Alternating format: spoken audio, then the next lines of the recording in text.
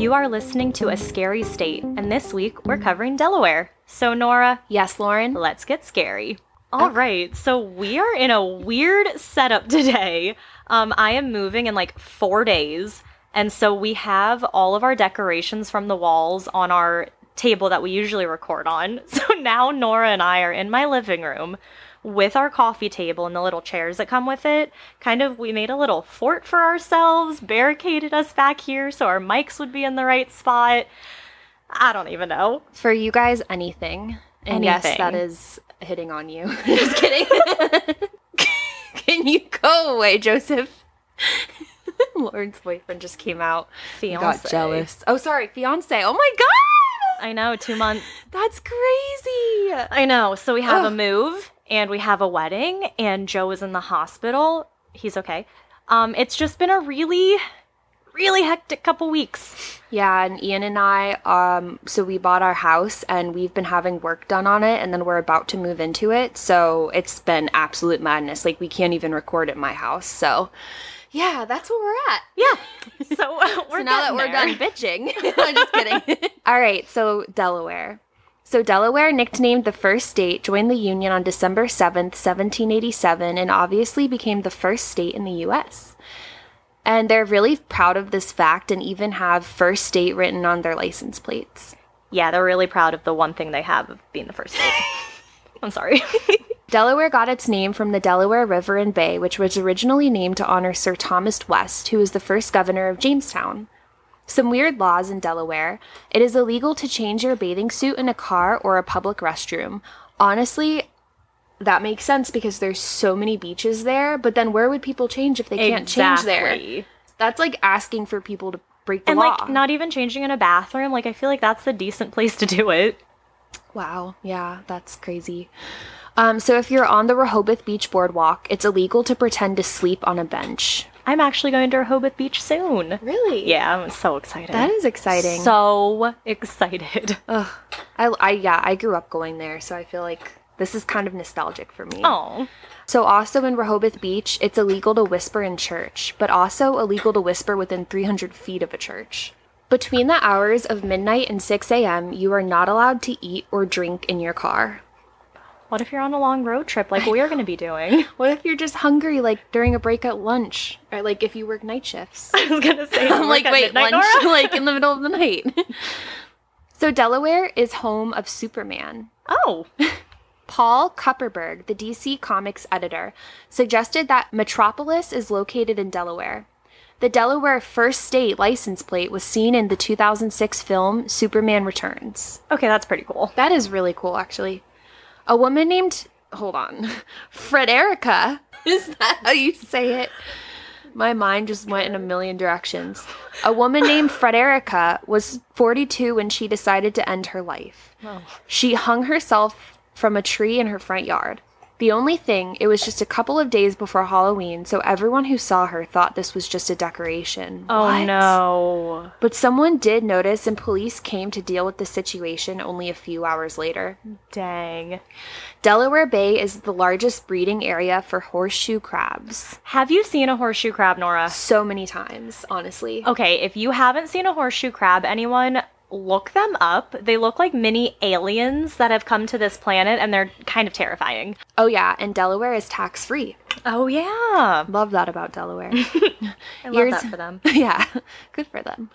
Years ago, a tractor-trailer carrying bees overturned near Newark. Guess how many bees came out of the trailer? How many bees? 16 million. Oh my gosh. There is a shortage of, like, there's an issue with bees, though. There so is, I kind of, good for them. Like, let them live their lives. I once was babysitting, and I was walking out in their backyard, and I had flip-flops on, or, like, sandals, and a bee got under my sandal, like, in between my sandal and my foot, and stung me, and that was the first time I've ever been stung by a bee.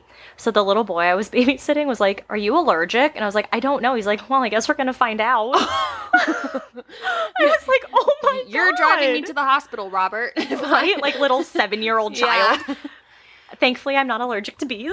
Wow. But it was scary, and it hurt so bad. But, like, you know, Goodness. I was fine. But, oh my God, the whole, like, next, like, hour and a half, I was like, I'm just going to stop being able to breathe. Like, this is going to be terrifying. You know what I just thought of? That made me think of, like, going to the beach and getting stung by jellyfish. Have you? Well, I have at Virginia Beach. I've never been stung at the Delaware beaches. Oh my gosh. So, Did and it hurt? Virginia has a lot of them during certain times. It hurt very bad. What'd you do? Did you have to pee on it? I peed on myself. Did I'm you just really? kidding. No, Oh. I just dealt with it, and then I was, like, scared to go in the water. But it's only happened a few times that I went to the beach, like, that I've seen them. Yeah. So, I've yeah. seen him, like, come in on waves before. Yeah. Ugh. As long as it's not a shark. So, Lauren, what are you telling us about Delaware today? Today, I'm going to talk about Fort Delaware. So, it's known as one of the most haunted places in the country, as it seems every place in the world is. But Fort Delaware was built just after the War of 1812 on Pea Patch Island, which is right in the middle of the Delaware River. So construction officially began in 1817, and after many modifications, the fort we know today was constructed between 1848 and 1860, but most sources say that it was completed in 1859. The new construction came about after the original wooden fort burned down. So in 1866, 150 large guns were mounted around the fort for defense. After that, during the Spanish-American War in 1898, the fort was used to store guns and protect the ports of Philadelphia and Wilmington, as it would soon become part of the coastal defense network for World War I and II. The fort was constructed in a pentagonal shape and even had a dungeon. Wow. So if you look at an aerial view of it, it legit looks like a mini pentagon, and it's, like, kind of cute. So the fort was used primarily as a prison, mainly for Confederate prisoners of war, but also held pirates, privateers, political prisoners, and deserters. So during the time that the fort acted as a prison, it had a very notorious reputation. So a little background. The fort was originally commanded by General Albin F. Schoepf, more commonly known by Confederate soldiers as General Terror. Soldiers who were captured were held in wooden barracks located on the 6-acre complex of Fort Delaware, which was considered to be a huge improvement to what had happened to those soldiers who had been caught during the Civil War years earlier. But those good conditions changed in July of 1863 when thousands and thousands of soldiers were captured at Gettysburg and brought to Fort Delaware. Over 13,000 prisoners were taken to Fort Delaware and held there, which was well over triple the capacity. Wow. So the fort wasn't prepared to hold this many prisoners, obviously, and conditions quickly deteriorated. Food became scarce. Food rations weren't only incredibly small, but also barely edible. Sergeants would torture the prisoners further by throwing rats into the crowds of inmates and watching them scramble and fight for a warm meal, all the while laughing as they watched. They would call this rat call. Oh my gosh. It's disgusting. Why So- does this kind of thing always happen in war? Like, it's so sad. This was also, I'll get to it, but this was before, like, the Geneva Convention. So one prisoner, Captain John S. Swan, said this about his experience. Quote, "We formed in line and marched to the mess hall. Each prisoner took one ration. The bread was made of rye and wheat flour, well cooked, but the piece very small, about half enough for a well man. The meat, a small chunk of beef, mostly bone. It was cut up very carelessly and very small, not half a ration. Some days the bread was substituted with crackers, and those were hard days on us. Water was also what they considered putrefied, which pretty much means that it was bad, and drinking it could make you very, very sick. Oh my god. So a few notable names had stays here as well, like Burton H. Harrison, who was Jefferson Davis's personal secretary, and James F. Archer, a well-known Confederate general. Neither of those names were notable to me, but I am Same. sure some of our history buffs will be like, yeah, I know that. So conditions for the prisoners of war during this time were absolutely horrendous. Now there are rules for how a prisoner of war is supposed to be treated with the Geneva Convention, and those rules need to be followed. Things such as no torture of any kind, minimum conditions must be met, which includes accommodations, food, clothing, hygiene, medical care. But at the time that the fort operated as a jail, these rules and standards did not exist. Death and disease were also very common at this fort. Smallpox and measles spread like crazy, and due to poor nutrition and the lack of water, prisoners experienced scurvy, dysentery, and diarrhea. So scurvy is caused by a lack of vitamin C and can lead to a myriad of health issues. And whenever I think of scurvy, I think of, like, pirates. Dysentery is inflammation of the intestines, which leads to bad stuff. That can be, I think, from the water, Yeah. because my dog, she would drink puddle water when we weren't looking, like a crazy when she was a puppy.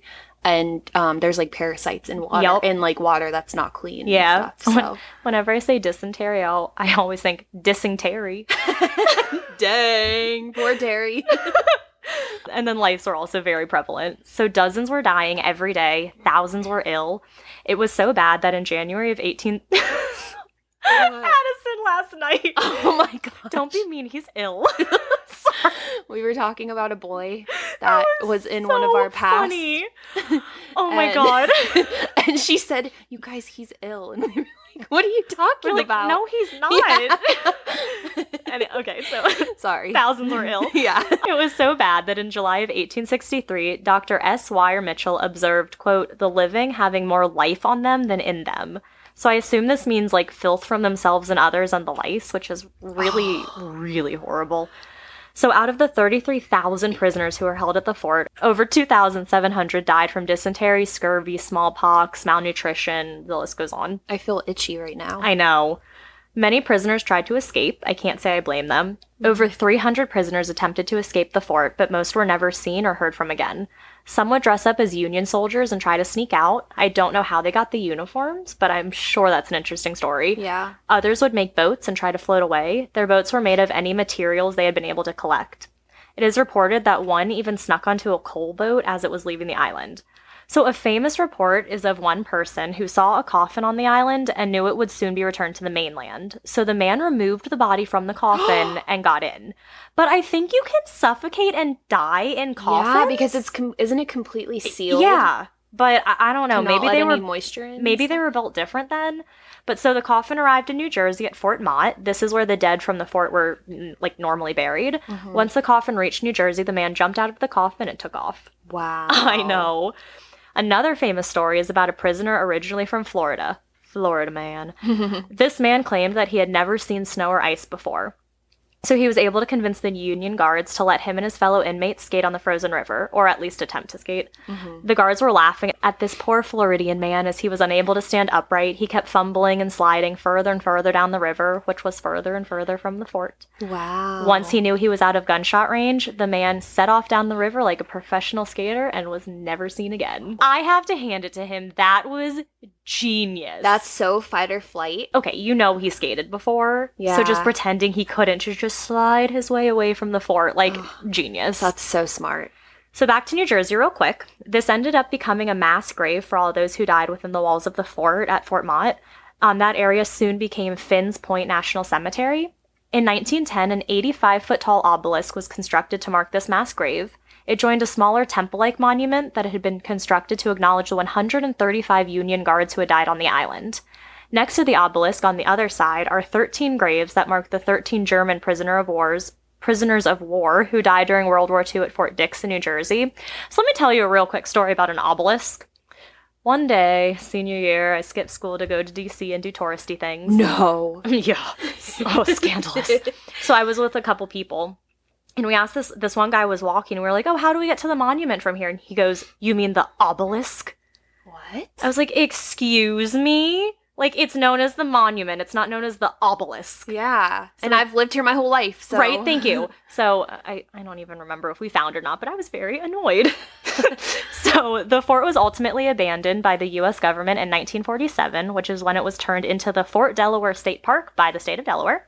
And if you live in Delaware, you have probably visited Fort Delaware on a field trip at one point.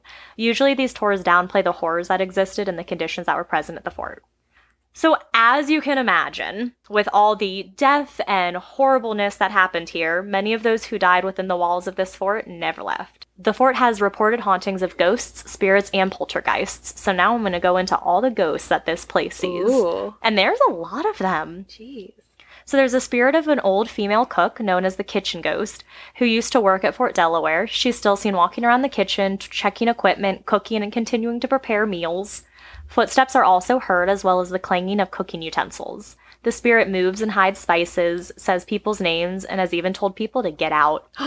I was going to say, can she come to my house and cook meals? But right. It sounds like she's messing with them, so no thanks. There is only one report of someone actually seeing this spirit as a full-blown apparition, which is kind of interesting. Mm-hmm. Others have seen a kind female spirit known as the second cook, who spends her time in the old officer's kitchen. She is seen threading needles and stringing together loose buttons. She has also been reported as tapping on people's shoulders and even taking them by the hand and leading them to different rooms. Yeah. And a lot of spirits are stuck down in the dungeons. People have heard moaning and clanging chains, probably from the ghosts of the soldiers who were trapped and held down there. Apparitions of soldiers have been seen down there, as well as shadows moving down the tunnel and out doorways. People have been poked and pulled at by unseen forces in the dungeon, and it's possibly the spirit's way of letting people know that they're still down there, they're still trapped, they still exist. So, Confederate General James J. Archer has also been seen around. His story. So he made a promise to General Terror that he wouldn't try to escape, which led Archer to having pretty much free reign of the fort. Well, Archer went back on his word and indeed tried to escape. No way. But he didn't make it. Oh, no. So the mad General Terror then sentenced Archer to solitary confinement in a windowless powder magazine. While basically conditions were horrible, not surprisingly, he fell extremely ill. And I'm assuming died shortly after that. Visitors and even employees have reported seeing a bearded man in a gray uniform near the area that Archer was held in. A 9-year-old drummer boy is also seen. He also tried to escape in a coffin, so there are a lot of coffin escape stories. Wow. But he ended up being buried alive. Oh. Uh-huh. Oh. And so I guess this coffin didn't travel to New Jersey like previous ones had, but that's one of my biggest fears. Same. Oh, Especially because, for me, since I have asthma, sometimes it's hard to breathe, so then, that fear, I think of that, you know? Oh, no. Oh. I hate it. Yeah. There's another young spirit who is said to roam the second floor. He tugs at people's clothing, and visitors have reported hearing his laughter up and down the halls. So there are also residual hauntings that are seen. So under the ramparts and around the parade ground, people have seen Confederate soldiers fleeing the area. Cannons and guns being fired is also commonly heard. The pirates who were held here also make themselves known. A park ranger once reported that he saw a pirate dressed in a green silk shirt and white silk pants looking out of one of the windows of the fort, probably dreaming about freedom. Wow. Never being able to escape. Confederate soldiers are seen in their old barracks as well as around the land where the barracks stood.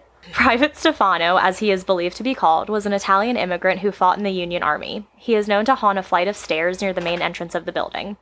So it is well known that you can provoke him in order for him to make his presence known, which is kind of mean. Yeah. Let the man rest. Yeah, seriously. You deserve to be haunted if you're provoking Seriously. someone. Or a ghost. Yeah, so it's believed that his death was caused due to falling down the stairs and dying immediately upon hitting the bottom. He cracked his skull in the process. If you want to get his attention, you should say his name or tell his story. That will prompt a thudding noise coming from the stairs as if he's been falling down them over and over again. Ooh. I know. Say my name, say my name. Others have just seen his apparition standing at the bottom of the stairs, only to slowly fade away. Another seems to be a residual haunting of a spirit whose identity is unknown. She is believed to be a cleaner, though, as that is how she is dressed, and she's always doing the same repetitive pattern. She's seen cleaning the area where a fire mantle used to be located. That area is now a bricked-up door, so she'll, clean this bricked up door and then just disappears. Wow. While walking around, moans have been heard. A cup being bashed against prison bars has also been heard. Others have heard whispers in their ears, have seen full-bodied apparitions, and heard footsteps all around the halls. People have had their clothing tugged while in the staircases. Staff has reported something in the stairwell, which caused the birds to freak out once and fly down rapidly, causing some employees to lose their balance and almost fall down the stairs. Books have fallen off bookshelves, crystals sway in areas where there's no wind, lights have been seen on in the fort when no one's there. There are a ton of photos with orbs in them, disembodied voices are heard, a harmonica being played has been reported. There's just a ton of stuff going on at Fort Delaware. Oh my gosh. So a woman named Gina O'Neill, who was part of the Delaware Ghost Hunters group, had an interview with Delaware Today and talked about some experiences she had at Fort Delaware. She says she hasn't seen a ghost yet, but she told Delaware Today that she heard footsteps behind her, but not normal footsteps. She said it sounded like a slow shuffle. She then heard her name being called, but it's a nickname that only her husband calls her by, and she heard it whispered in her ear. Roy boy, stop. Roy's whispering in my ear right now with his tongue. He likes our new setup because now he can get on the couch and be right behind us. All right, Such a sweet boy. So some cool things about this fort. The fort offers a 5-hour-long paranormal investigation tour. Nora. Ooh. This tour begins at 9:30 p.m., so you get to explore in the dark. 9:30 p.m. is my bedtime. Yeah, same. Wait, I feel like this place would for sure be haunted. Oh, yeah. So many things. Yeah. So on this tour, you get to see most of the fort, and you even get a ghost hunt while you're there. You can even bring your own equipment. you'll get to investigate the barracks, mess hall, officer's kitchen, officer's quarters, ordnance room area, the prisoner's barracks, and the west end of Endicott section. You get split into small groups of 7 and get to investigate with a DSGI, which is the Diamond State Ghost Investigators Investigator. So the investigator will have with them EMFs, data recorders, and temperature sensors. People who have gone on this tour have reported feeling the presence of many spirits around them. They have been poked, their necklaces have disappeared. People have heard cannonball fire, and spirits make noises from the depths to let the investigators know that they're present. I would be really pissed if my necklace disappeared while I was on a tour. I would not be happy. I wonder if it's just like you're walking and then all of a sudden your necklace is gone. Or do you feel it being tugged off of you? Ew. I mean, either way, I wouldn't be happy. Either of those are horrible. But yeah. You can also take the shorter 3-hour paranormal investigation, which includes fairy time. In this investigation, you don't explore all of the areas that the longer tour does. You're in larger groups, but you still investigate with a DSGI investigator who will still use ghost hunting equipment. And skeptics, fear not, there's also a tour for you as well. This tour is known as the Paranormal Investigation 101 tour. So in this one, you'll get a basic rundown of tools used when conducting an investigation, the techniques used, and proper etiquette. So this is all gone over by an investigator. You'll also learn the difference between a residual haunt. So this is where the spirit goes about their day-to-day routines, like from before they died.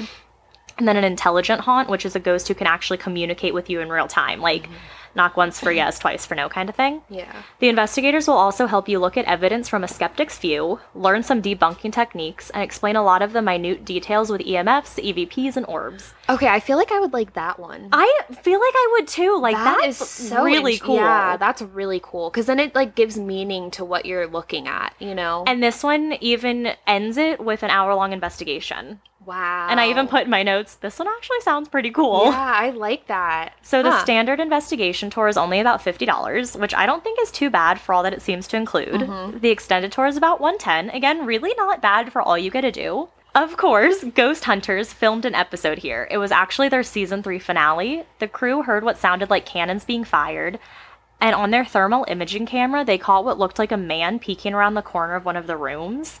One investigator was tugged, and the sound of rattling chains was heard throughout the episode. The fort also offers you the opportunity to be immersed back in the times when the fort was running. So inside the fort, it's kind of like a small town. So reenactors will dress up as Civil War soldiers. Others are dressed as workers going about their day-to-day routines and day-to-day duties. And as a visitor, you can watch a blacksmith do his thing, help a laundress, and even fire an 8-inch gun. Wow. Also every May, this fort hosts its Escape from Fort Delaware triathlon. Participants in this triathlon run the same path that 52 Civil War prisoners took when they managed to break out and swim across the river. Oh my gosh. Which sounds, I mean, it's pretty cool. Yeah. So my mom and I, when we go to the beach, we like to find haunted places if it rains. So I'm going to be like, you know where we need to go. For real. But yeah, so that's the so haunted Fort Delaware. Oh my gosh, I really liked that story. I did too, and I had like a hard time finding something in Delaware at first, and then I was like, all right, I'll just do this one. And then there was so much, I was like, okay, this is actually pretty cool. Yeah, because you texted me and you were like, I don't know if I'm going to find something like really good for Delaware. That blew it out of the water. Yeah, that one was really pretty good. Hey everyone, have you ever had the idea to start your own podcast but had no idea where to start? We had no idea either until we found Buzzsprout. It is hands down the easiest and best way to launch, promote, and track your podcast. Buzzsprout has made our experience with podcasting both fun and stress-free by listing our show on all major podcast platforms like Apple Podcasts, Spotify, and Google Podcasts, just to name a few. You'll get a great-looking podcast website, audio players that you can drop into other websites, detailed analytics to see how and where people are listening, tools to promote your episodes, and much more. Following the link in the show notes lets Buzzsprout know we sent you, gets you a $20 Amazon gift card if you sign up for a paid plan, and helps support our show. Join over 100,000 podcasters already using Buzzsprout. And remember to stay scary. Stay safe. All right. What are you telling us? Okay, so, and I was telling Lauren this. We were texting about Delaware, and I told her that I found a case that I thought was like so, I don't want to say funny because I don't want to disrespect the ghost in it, but it's just so interesting. Yeah. It's a little short like story, and then I'll get into my longer story. But this case is, or this story is about Mr. Chu. Oh, yes. Yup. So if you want to sneeze after that name, do not do it. Samuel Chu was a normal guy with a normal job, but with a weird name. He was the Chief Justice in Delaware in the 1700s. He was tormented on the daily for his name. Aww. As he walked, some people would even mimic a sneeze or pretend to chew on something. People are horrible. I know. And I've gotten made fun of for my last name.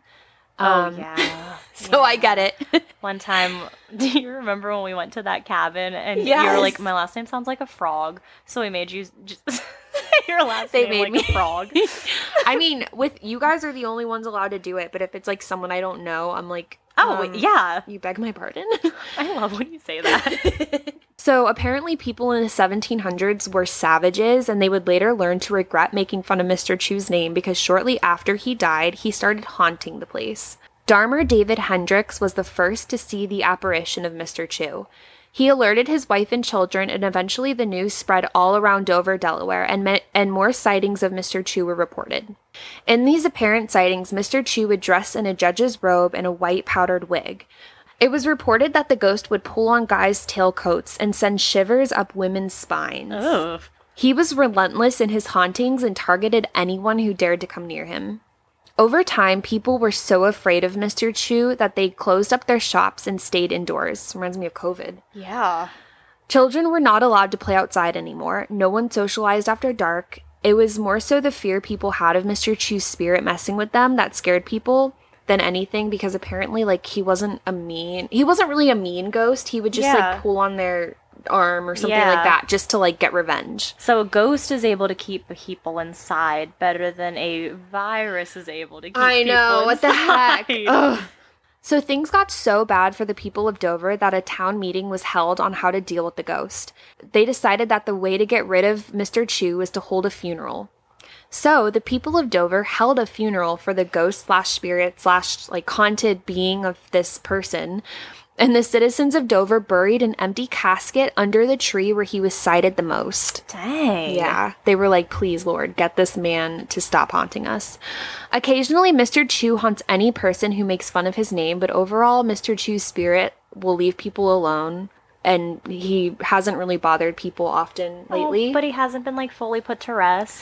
Well, now that he has, because he got, like, the closure and the respect that he felt like he deserved, he's, like, started leaving people alone. Okay. So, I mean, it has a good ending, but just don't make fun of people's last names, and it won't be a problem. Nora. Wow. Yeah, I saw him when I was looking up Delaware, and I was like, oh my gosh, they have a cryptid? And then their cryptid is like a ghost of a person, which I thought was pretty cool. I know. And it's like such an old story from the 1700s. Yeah. It's crazy. Which is really cool. Yeah. Okay, so now my long story is about the Henlopen Lighthouse. So the Cape, sorry, I can't look at you. That's okay. With the angle I'm sitting, I feel bad because like I have to turn my whole head to look I'll at just Lauren. stare at you really creepy like while you tell your story.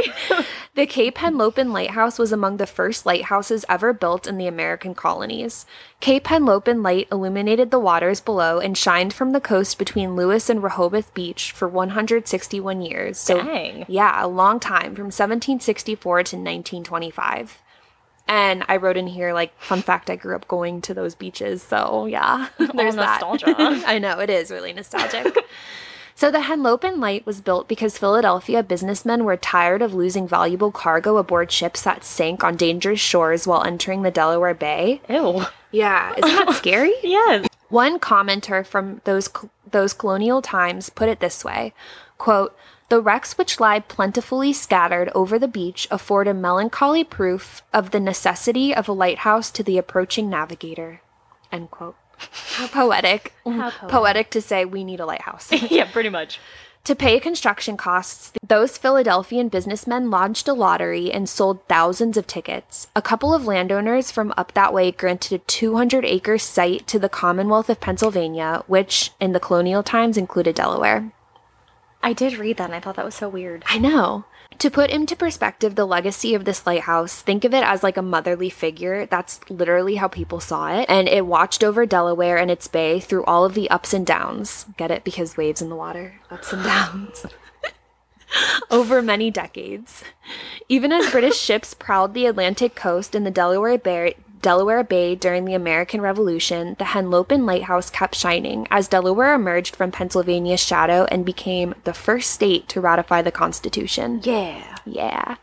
Its light went dark for a bit when British ships returned and bombed Lewis during the War of 1812. Fun fact, the War of 1812 was in 1812. Wow. My dad used to tell us that mind. joke all the time, and we would get so annoyed. But it was shining again soon enough, watching over schooners, steamboats, skipjacks, and motorboats. The lighthouse stood 7 stories tall, and it was a granite octagon which rose from a scrub pine forest on high land about a mile from the coast. And to this day, many locals love and adore this lighthouse, not only because of its impressive history, but because people back in that time that the lighthouse was first built, predicted it would stand until the end of the world. Dang. They also said that about the Titanic. That it would never sink. That it would never sink. Yeah. I would love to go to a lighthouse, though. I think that would be so cool. They're so peaceful. Can you imagine being in one during, like, a really, really bad storm? I think that would be awesome. I would be kind of petrified because it's so high up, but also it would be, like, a view that would be, like, insane. And I hate when it rains at the beach because that's the worst thing ever. But when it's nighttime and you're looking out at the beach and there's a thunderstorm, oh, that's my favorite. Yeah, the one good thing about, like, beach storms is that it gets so hot once the storm is over that you're fine to go back, like, either later that day or the next morning. So that's the only good thing. You want to hear something cool? Do you know when the safest time to go to the beach is? Safest? Yeah. When? During Shark Week, because all the sharks are busy being on TV. Stop it. Oh my gosh. I love it. I love it, though. So, as I was saying, people had a very deep connection to this lighthouse. They thought it would never go away. But all great things must come to an end, including Shark Week. I love Shark Week. Is this Shark Week right now? I thought it was in July. They've had, like, multiple Shark Weeks. I literally have no idea when it is. So, basically, we're safe all summer because the sharks are really busy with all the Shark Weeks. Yeah, exactly. So the primary culprit of the demise of the Cape Henlopen Lighthouse was Mother Nature. During all those memorable decades, the ocean kept advancing towards the lighthouse little by little. By the early 1900s, everyone could see that the Cape Henlopen Lighthouse would soon drown if nothing was done. The beacon was operated by the federal government at this point, and in 1905, its workers packed several tons of brush and wood around the base of the lighthouse to try to keep it standing. A little sketchy, Band-Aid over a gaping wound, but, The relentless sea kept right on advancing despite their efforts. On January 4th, 1914, the Washington Post reported that Cape Henlopen Lighthouse was, quote, completely surrounded by water, end quote, after a storm. Oh. Yeah. The beacon survived this and many others that followed. In fact, the status of the lighthouse became a regular feature of even routine stories about bad weather because it was just so amazing that it kept standing even though it seemed impossible. As the 1920s dawned, various government agencies and Delaware civic groups were looking for ways to save Cape Henlopen Lighthouse. One proposal would have installed a giant ark of obsolete World War I ships to serve as a jetty around the beacon. An engineer floated the idea of erecting a protective steel casting along the east side of the tower. There was even talk of moving the lighthouse to the Dover Green or the University of Delaware campus. The state eventually formed a special lighthouse preservation commission. In July of 1924, however, a lighthouse keeper identified by the Wilmington Evening Journal as Captain Gray put a gloomy spin on all of this activity with the lighthouse. He stated that government engineers were puzzled in their efforts to save the old lighthouse. They built jetties only to see them smashed because they were man-made and no match for Mother Nature. Mm-hmm. So they gave up hope and declared that all they can do now is wait until the lighthouse sinks and becomes part of the ocean. Oh. I know. Sad. Officials had no choice but to prepare for the worst. The light atop the lighthouse went dark on October 1st, 1924. A new temporary light set atop metal scaffolding went into use the next day. There was expected to be a fierce storm that day, and they basically said goodbye to the lighthouse. But yet again, the lighthouse kept standing after a raging storm. But unfortunately, time ran out for the Cape Henlopen Lighthouse less than a year later, on April 13th, 1926. Was it a Friday? I'm going to look it up. It was a Tuesday. Oh. But Good question. Thank you.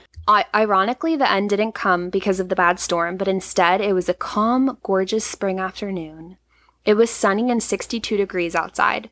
Apparently, some government officials had gathered to inspect the lighthouse and evaluate different new ideas for preserving it. The government officials were having lunch on a ship near the lighthouse when someone out on the ship's deck shouted, "It's gone." Locals started gathering around the beach to see the fallen lighthouse and collect mementos that were left behind. But only a few days later, there was talk about gathering up the pieces of the beacon and putting the lighthouse back together. Oh. And the article that I was reading about this was called Humpty Dumpty Style of Cleaning It Up. Oh, no. Isn't that so dramatic? Yes. And that Humpty Dumpty style cracked me up.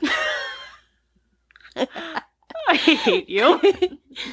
But so many souvenir hungers, as they were called, had taken away so many rocks and parts of the lighthouse, and so much of it was just dust at this point, that there wasn't enough of the lighthouse to preserve. Yeah, people are just going to take it and never give it back. Exactly. It's like the Berlin Wall, anything that was historic or valuable.